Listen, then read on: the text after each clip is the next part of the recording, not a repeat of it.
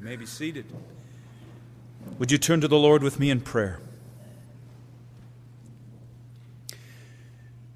Almighty God and Heavenly Father, unimpeachably glorious Lord Jesus Christ, powerful, present, regenerating Holy Spirit, we bow before your triune glory and long that not to us, O Lord, not to us, but to your name give glory. Seize for yourself all credit and honor and glory in our hearts and in this city and on the earth. Let no glory go to any other created beings, but all to the Creator, to whom belongs all praise and honor and dominion forever.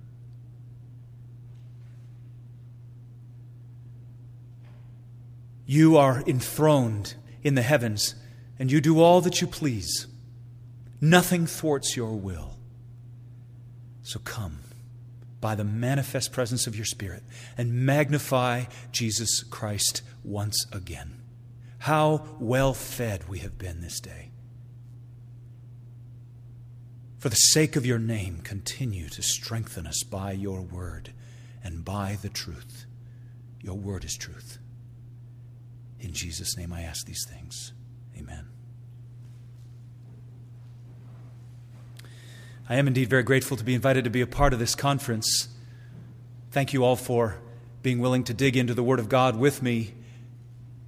It's my happy assignment to proclaim the doctrine of irresistible grace, by which I mean that since depravity is total in its depth in our hearts, that therefore it requires God's sovereign work to overcome the rebellion of our hearts and bring us to faith in Christ so that we can be saved. If total depravity is true, if unconditional election is true, if definite atonement is true, then irresistible grace is the most obvious truth that one could imagine. But it's not because it fits a system that I hold to irresistible grace. It's because it is unquestionably taught in Holy Scripture. By the doctrine of irresistible grace, I do not mean that grace isn't resisted. It is resisted. It's resisted everywhere. It's being resisted in my heart right now, probably. It's probably being resisted in this room. It's certainly being resisted around the world. Every time God, by grace, extends the gospel of the good news of His Son, Jesus Christ, to someone and they turn from it in unbelief, grace is being resisted. In the Old Testament, in Isaiah 57, there's a record of how God was constantly calling the people of Israel back to Himself and how they were stiff-necked and rebellious and disobedient. And then He says in Isaiah 57 verse 18, "But I will heal them." That's irresistible grace. Moving in on hearts that are so constantly resisting His grace. Stephen is preaching before he gets bludgeoned to death with stones. And he says to the people who are about to pick up the stones and beat him to death with stones, "You always resist the Holy Spirit." The whole history of the Israelite people is a saga of resisting God's grace. So, Romans 10:21, Paul writes, and God's voice is, "All day long I hold my hands out to a disobedient and contrary people." Unbelief in the face of the gospel is resisting God's grace and grieves the Holy Spirit. 1 Thessalonians 5 makes that so plain. God overcomes human sinful resistance to grant the ability for our eyes to be opened, to be awakened and granted faith. He does that for some. He does not do that for every single person. Irresistible grace means then that as soon as God chooses, He can overcome our resistance to His grace, and He does. So, oh, how we are debtors to grace. I hope you feel a massive debt that you owe to grace. Being here and caring one whit about these things is a massive debt that you owe to grace. I want to give you 7 reasons why I believe in the doctrine of irresistible grace, and not merely believe in it, but why I cherish it. Cherish it. Number 1, faith and repentance are both gifts from God. Faith and repentance are both gifts from God. In the text that Pete read a minute ago, a little bit later on in John 6:65, Jesus said, "This is why I told you that no one can come to me unless it is granted him by the Father." The Father gives as a gift the faith to come to him. 2 Timothy 2:24 and 26, Paul's preaching, and listen to the interplay between human agency and the giving of repentance to come to Christ. "The Lord's bondservant must not be quarrelsome, but be kind to all, able to teach, patient when wronged, with gentleness correcting those who are in opposition, if perhaps God may grant them repentance leading to the knowledge of the truth." Do you see the interplay between human preaching and the character of the preacher? Be not quarrelsome. Be a bondservant. Be kind. Be able to teach, patient when wronged, gently correcting those who are in opposition. And through the character and means of preachers, God will grant the gift of repentance. You could look at Acts 16:14. Lydia had it as a gift granted to her that her eyes were open to perceive the gospel Paul was preaching to her. In Acts 11:18, God grants repentance to life, even to the Gentiles, not just to the Jews. Romans 12:3 says that God grants grace according to the gift of faith. And Ephesians 2:8 and 9 makes it so plain that faith is a gift from God. Faith is a gift purchased by the cross. It does not represent what I bring to the cross. The cross affected and purchased for me the grace that I must have in order to come and see Christ for who He is, having my eyes opened.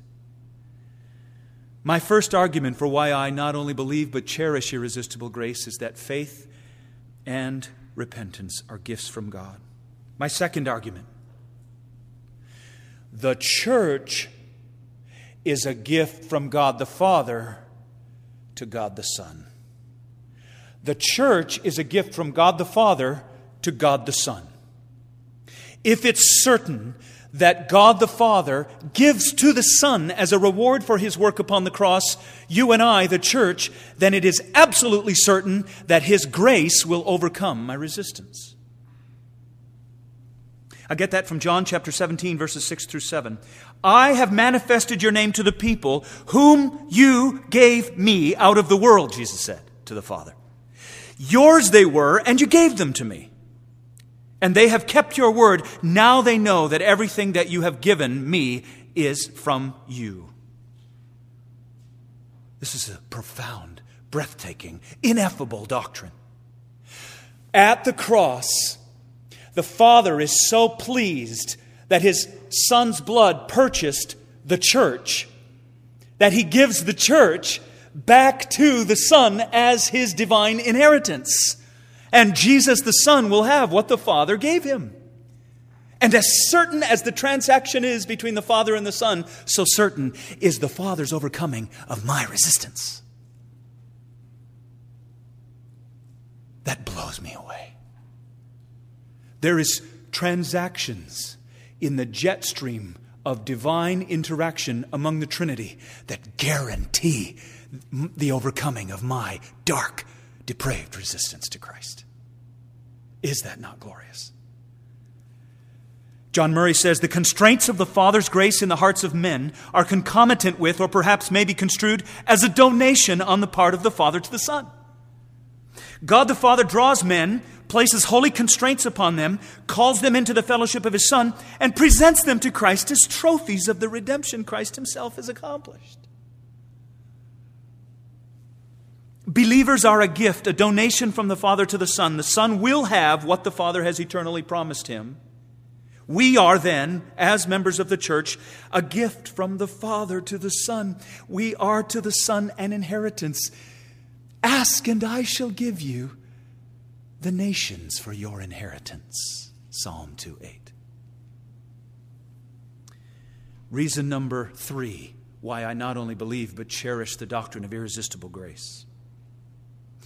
Persons cannot come to Christ in faith unless God sovereignly draws them. John 6:44. You heard Pete read this a few moments ago. No one can come to me unless the Father who sent me draws him, and I will raise him up on the last day. Do you remember why Jesus said that? He had just performed 2 massive public miracles. He'd fed the 5,000 Jews, and then he walked on water. And then there was a whole crowd of people who decided, we want Jesus to be our king because he's a phenomenal baker. We'll never be hungry. We'll have full stomachs all the time. We will make him our king. Jesus knows that, and it grieves him to the core. He said, none of you get it. I didn't come to spread a banquet. I came to be a banquet. I'm the bread of life. Do you remember when the manna from heaven came down and Moses fed the people of Israel? I was the manna. I'm the bread of life. The Jews hated him for talking that way. It sounded blasphemous to them. They grumbled in verse 41 of John chapter 6, which is a really thin word for conspiring together to find a way to kill him as quickly as they possibly could. Jesus explains why they're grumbling. Why are they bad-mouthing the bread of life? Why are they talking ill of the Son of God in the flesh? It's because nobody comes to him unless the Father is drawing him. You Pharisees who know the law backwards and forwards and have it memorized, God's not drawing you. That's why your heart is hard. God's not drawing you. Your grumbling against me is confirming all the Old Testament texts about some vessels for wrath. Someone might say, but doesn't Jesus go on in John chapter 12, verse 32 to say, and when I'm lifted up from the earth, I will draw all people to myself? What about that text? Isn't Jesus going to draw all persons to himself? Well, Jesus in John 12:32, recorded by John, doesn't mean for a moment that the cross will draw everyone universally. Nobody believes that Jesus is teaching universalism there. So what's the division? What's the demarcation and limitation of who is drawn? The answer is, from Jesus' own mouth, it's the Father drawing some, but not all. It's the Father overcoming the resistance inside Brent Nelson's heart. As hard as I live according to the darkness of my own flesh, He overcomes my heart's darkness. As certain as the Father will give me and all my brethren to the Son, so is His overcoming of my resistance certain. Someone may say, yes, the Holy Spirit does draw us to God. But we can still use our own free choice to resist or accept that drawing. And I say, without the work of effectual grace in our hearts, we will always use our free choice to resist that drawing. Jesus says, it is the Spirit who gives life. The flesh is no help at all. The words that I have spoken to you are spirit and life. But there are some of you who do not believe, for Jesus knew from the beginning who those were who did not believe and who it was who would betray him, referring to Judas. And he said, this is why I told you that no one can come to me unless it is granted by the Father. Every choice that we make apart from the enabling grace of God is a suicidal choice. Jesus explains His knowledge of those who would come, who would believe and who would not believe, referring to Judas, is the reason why some do not believe and some do believe. It is the drawing of the Father foundationally. Paul says it's the natural man who doesn't understand the spiritual things of Christ. Paul says that all of us don't obey and we're hostile to God's law. In fact, we can't obey it. The inability to come to God unless He draws us stands for me a solid, immovable, foundational truth for why I believe and cherish the doctrine of irresistible grace. I'm helped by John Murray again. He says, it is a moral and spiritual impossibility for a person to come to Christ apart from the Father's drawing. Likewise, it is a moral and spiritual impossibility for the person given by the Father to the Son not to come. Reason number 4 why I believe and cherish the doctrine of irresistible grace. God's effectual calling overcomes our resistance to the gospel. God's effectual calling overcomes our resistance to the gospel. 1 Corinthians 1, 21 through 25 describes this broad, general call that goes out when preachers herald the gospel in this room on the Lord's Day, and in the church in which I serve on the Lord's Day, and in the mouths of missionaries, and across the globe through the internet and through radio and through television and through book publishing and all manner of other means. When the gospel goes out, there's a broad and general call. But in 1 Corinthians chapter 1, Paul speaks very specifically about the specific internal effectual call. He says, "For Jews demand signs and Greeks seek wisdom, but we preach Christ crucified." That's the broad call. "A stumbling block to Jews and folly to Gentiles, but to those who are called, both Jews and Greeks, Christ, the power of God and the wisdom of God. For the foolishness of God is wiser than men, and the weakness of God is stronger than men." So this specific effectual call is where God, by His Holy Spirit, speaks to the heart, and the heart, though fully dead and resistant to Christ, is awakened by the call. When I was 14 years old, I didn't want to go to church at all. I wanted to find every possible excuse I could not to go to church. My dad was one of the leaders in the church we were part of at the time, and he was a prankster and a jokester. He found a wonderful way to help me get up early enough to get ready to go to church. He decided that he would come up into my room real quietly while I was still sleeping, about 8 o'clock on the Sunday morning, and he would pour water on my face with this big old huge smile that I'd look up in blurry, watery, sleep-filled eyes and see smiling at me. "It's Sunday, it's time to go to church." There was a certain power in the call.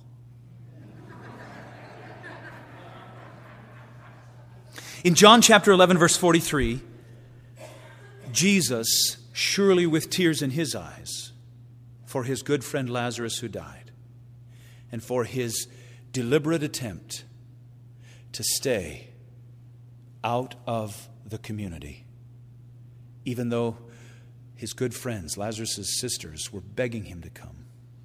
He chooses to stay away, heartbroken, knowing that his staying away would permit the death of his friend and beloved Lazarus.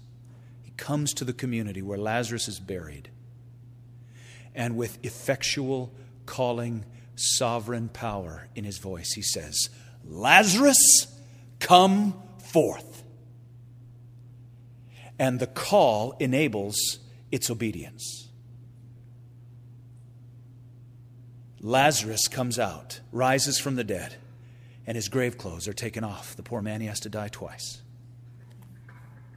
God's effectual calling creates and carries with it the power to accomplish what it commands.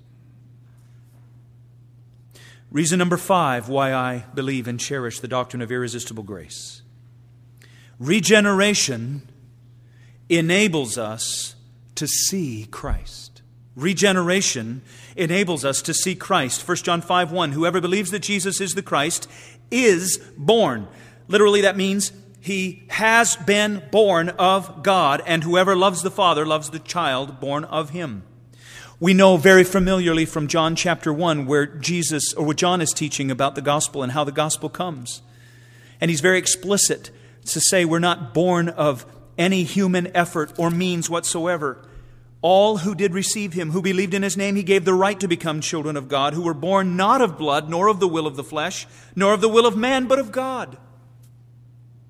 In John chapter 3, verses 3 through 8, Jesus is interacting with Nicodemus, and He says, "You must be born again. It must happen to you from outside of you."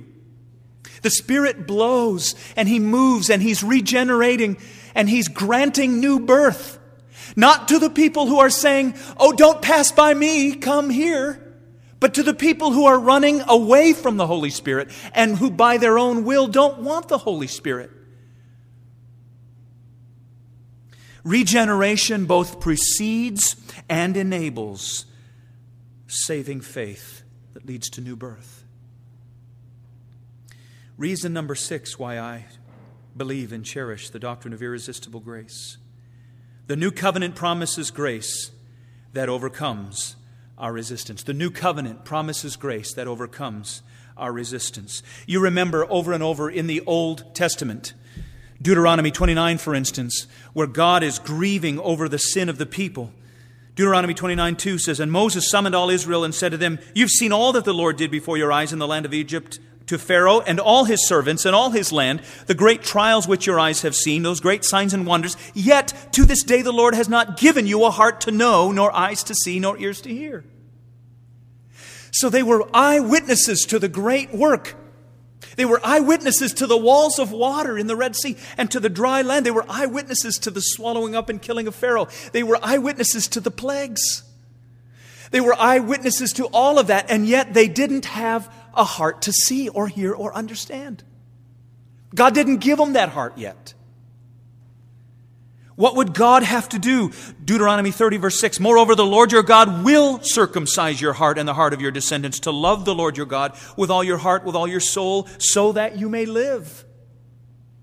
It's no benefit whatsoever to be born in the day when you were among the original people of Israel. There's no benefit whatsoever necessarily to go to the Holy Land. It's a mighty, external, supernatural, sovereign, gracious work of God to come in and pull out your heart of stone and give you a heart that sees Jesus. And that's the promise of Jeremiah 32. "I will make an everlasting covenant with them, that I will not turn away from them to do them good. I will put the fear of me in their hearts, so that they will not turn away from me." Or Ezekiel 11, "And I will give them one heart and put a new spirit within them. And I will take the heart of stone out of their flesh and give them a heart of flesh, that they may walk in my statutes and keep my ordinances to do them, that they will be my people and I shall be their God." No one ever sins by duty. They sin for the promise of delight. They sin with their heart. Nobody in the natural state ever comes to Christ by delight with all their heart. It requires an inbreaking of God's grace to give us a heart that delights not in sin, but in Christ. Reason number 7. No one ultimately resists God's will. No one ultimately resists God's will. I get that from the text that Steve read earlier today, and I was so glad that he read the first portion of it, Romans 9:14. I want to pick it up at verse 18. "So then, he has mercy on whomever he wills, and he hardens whomever he wills. You will say to me then, why does he still find fault? For who can resist his will?" Do you hear what's behind the question of the interlocutor? They're asking, how can God find fault with me if he's wired me in such a way that all I can do is sin? If all I can do is do what's wrong, how can he possibly find fault in me? All my sin is God's fault. What the interlocutor doesn't seem to understand, and what a natural fleshly person doesn't seem to understand who asks this question, is that even if God is the sovereign one over all the universe, he is never and shall never be culpable for sin. He's not the author of sin. Our sin cannot be rolled onto him and his guilt owned for our activities. But in fact, God permits that human beings sin in all our own depravity.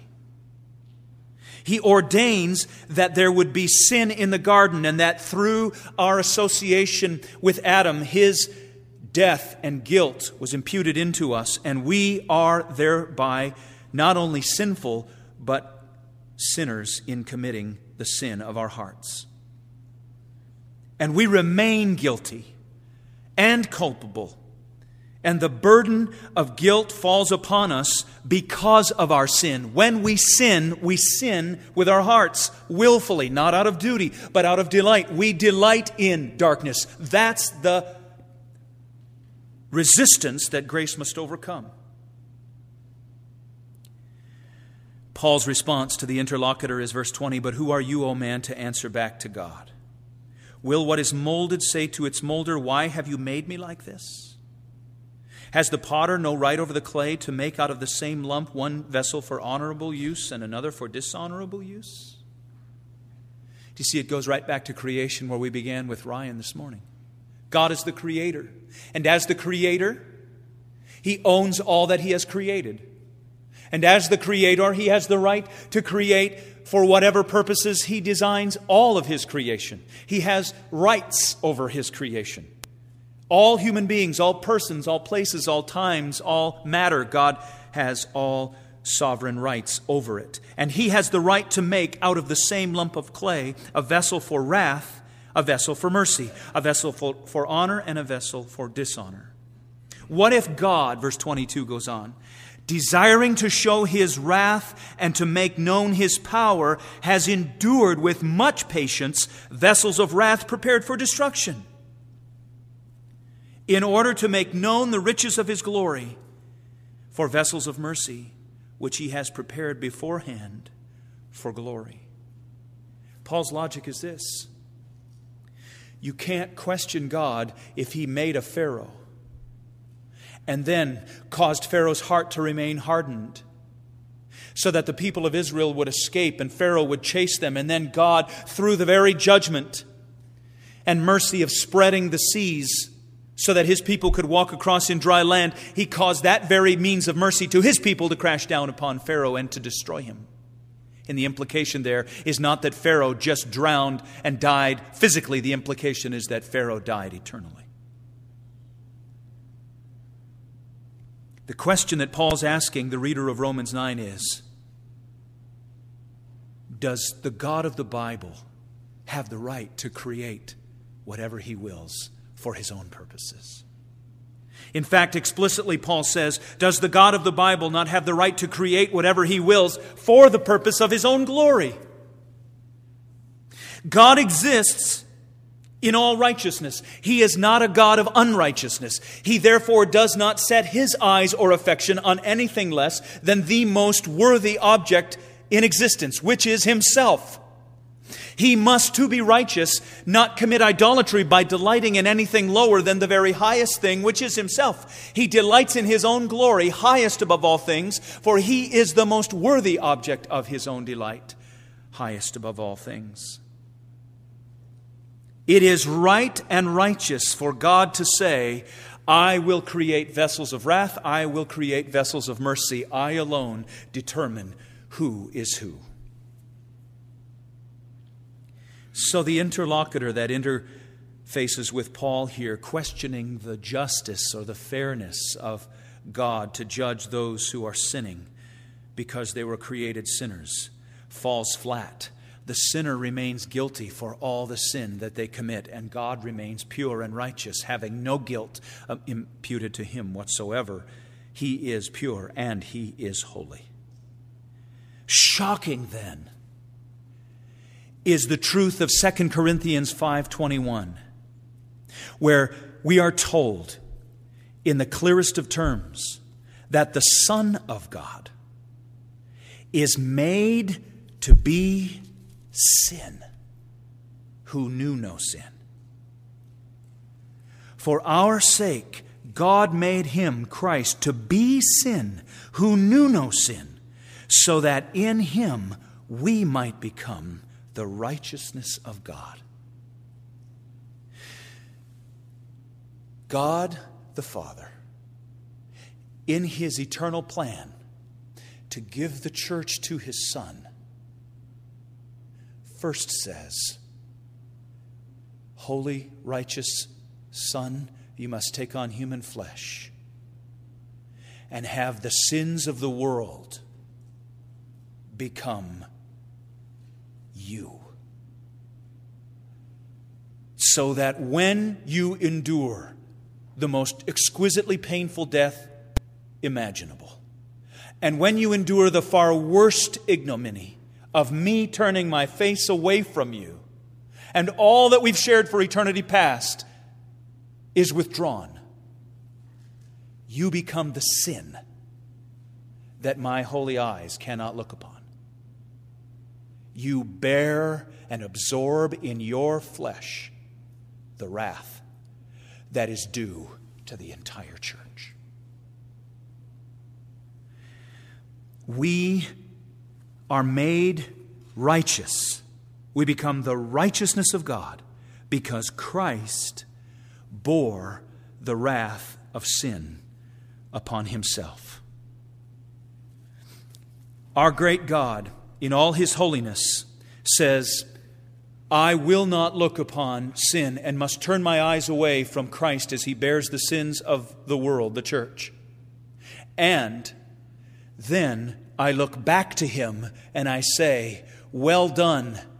I raise Him from the dead, confirming the full accomplishment of the cross. And I lift Him up and seat Him at my right hand and say, take now these people, these persons, individuals whom I have created and whose resistance to my glory I have overcome by grace. Take them as an inheritance. All the nations, peoples from every tribe, tongue, people, and nation will be gathered to worship you. You will be the firstborn among many brethren.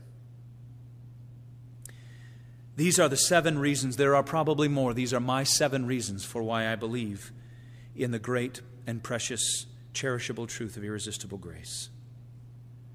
What effect should that have in your life? 3 simple ones. First, never boast in any act of your faith. Never boast in any act of your faith. Never give the credit to your church or your pastor. Never give the credit to the authors you read. Never give the credit to your spiritual disciplines or to the family you grew up in or to the country you live in.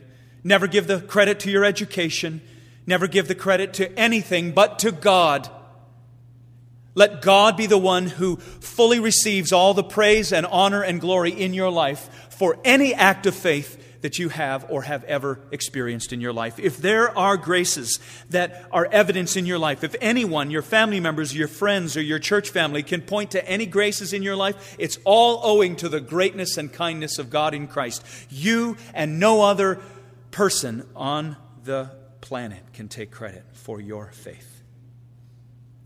People who love the doctrine of irresistible grace should be the humblest people on the face of the earth. There never should be an issue over why Reformed people or Calvinistic people seem kind of arrogant over their doctrine. We lie about our doctrine when we're arrogant about our faith.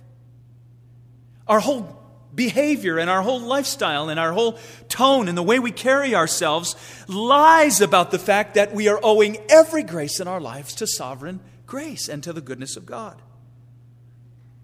Let the Church of Jesus Christ, who loves these things, be more humble than we have ever been before, so that our behavior does not lie about our doctrine.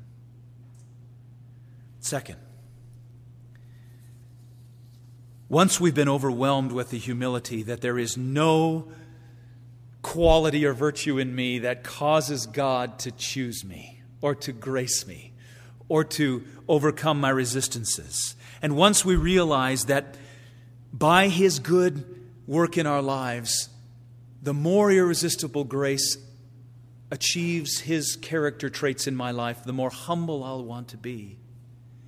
Simultaneously, there will rise a stronger, louder, bolder declaration of His glory in my life that is fearless and courageous, more so than I've ever been before.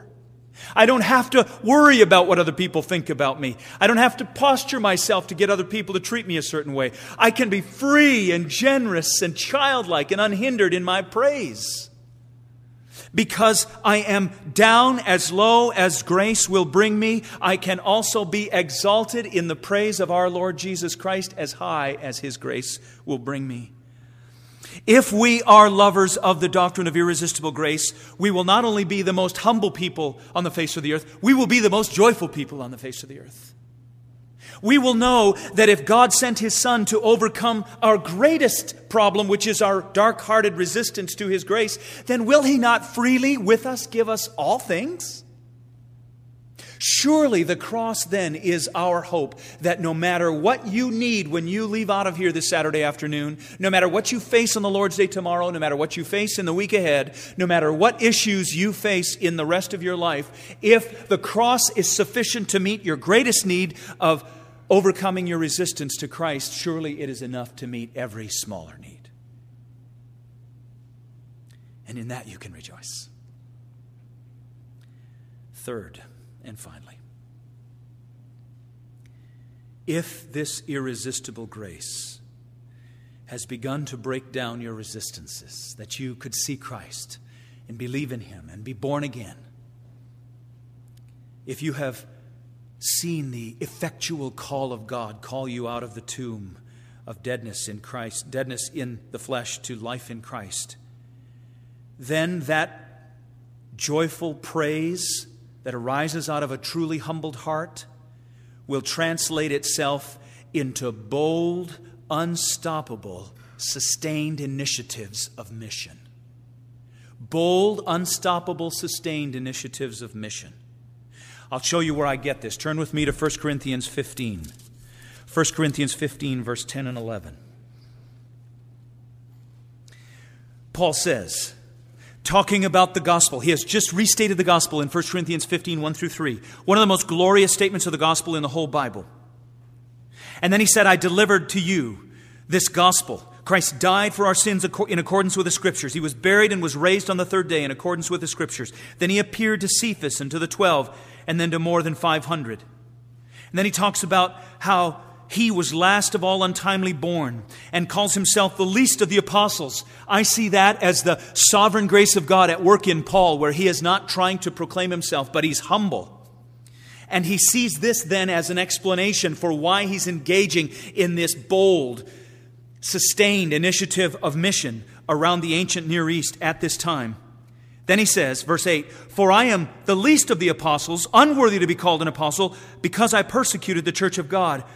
But by the grace of God, I am what I am. He was remade by sovereign grace. By the grace of God, I am what I am. This irresistible grace is not only at work in me, it's transformed me, Paul says. It's the most powerful, definitive fact in my life. By the grace of God, I am what I am, and His grace toward me was not in vain. How do you know, Paul? What would it look like for the grace of God not to be in vain for us who sit here in this conference this afternoon? How do we know? The grace of God toward me was not in vain. On the contrary, I worked harder than any of them. I worked harder than any of them. So if sovereign grace has overcome your resistances and is at work in your life, you're going to see great humility, real, genuine, authentic humility break you down face to the carpet, that you know nothing that you have ever done or could do is owing to yourself, but all to God. Then it's going to awaken in you a joyful praise that lifts you Godward, and you're going to be free and childlike and strong in your joyful praise to Him. And it's going to make you work harder than anyone else around you who has no such grace. I worked harder than any of them, Paul says, though it was not I, but the grace of God that is with me. He doesn't lay his head on his pillow at the end of the day and say, they should all take a lesson from me. They need to work as hard as I do. I wish other people at the church worked as hard as I do. I wish the rest of my family worked as hard as I do. That's not the way Paul lays his head on the pillow at the end of the day. He lays his head on the pillow at the end of the day saying, everything I've been able to do today for you, God, was all by your grace. Apart from Christ, I can do nothing, John 15:5. But through Christ, I can do all things because you strengthen me. Paul loved the way grace worked in him and made him work hard. Calvinists, Reformed, believing Christians who cherish the doctrine of irresistible grace should be zealously, supernaturally, graciously, perseveringly working on the earth for the sake of the gospel. If you look at the history of those of us throughout the history of the world who love the doctrine of irresistible grace, you will not just see a love for sound doctrine. You will see the most zealous missionary, church building, school building, hospital building, city building, country building, God's glory on the earth, building people the world has ever known. And that's not virtue to them. It's all virtue to grace. We know Paul has his own preaching in mind because verse 11 says, "Whether then it was I or they, so we preach, and so you believed." Irresistible grace, then, ignites a gospel proclamation of mission in us. It doesn't allow grace to fall on us in vain, as if we're somehow cul-de-sacs of grace. Instead, if irresistible grace is at work in our lives, we'll become a conduit of grace. We'll pour it out. We can't help but pour it out. We can't help but dream new dreams and press into new lands and pray for darkened countries and seek lost to win to Christ. So ultimately, this grace that we've been talking about is a great and mighty triumph. I titled my talk, "The Triumph of Grace Over the Rebellion of the Depraved Heart." It's a triumph of grace in my heart, in the church, and on the earth. I invite you to it. I call you to it. I want to pray for you now. Take these ideas, Lord, from your word and light them on fire in my heart and in the hearts of these precious people. Cause us to be amazed that you give us faith and repentance as a gift. Cause us to be amazed that there's a transaction between you, the Father, and the Son that occurred in which you gave us to him, and that you certainly would not go to your Son empty-handed. Thank you so much that your effectual call calls us back to life from the dead. Thank you so much that the Old Testament pointed forward to this great effectual grace, this new heart in the new covenant. Thank you so much that all that you have done to cause us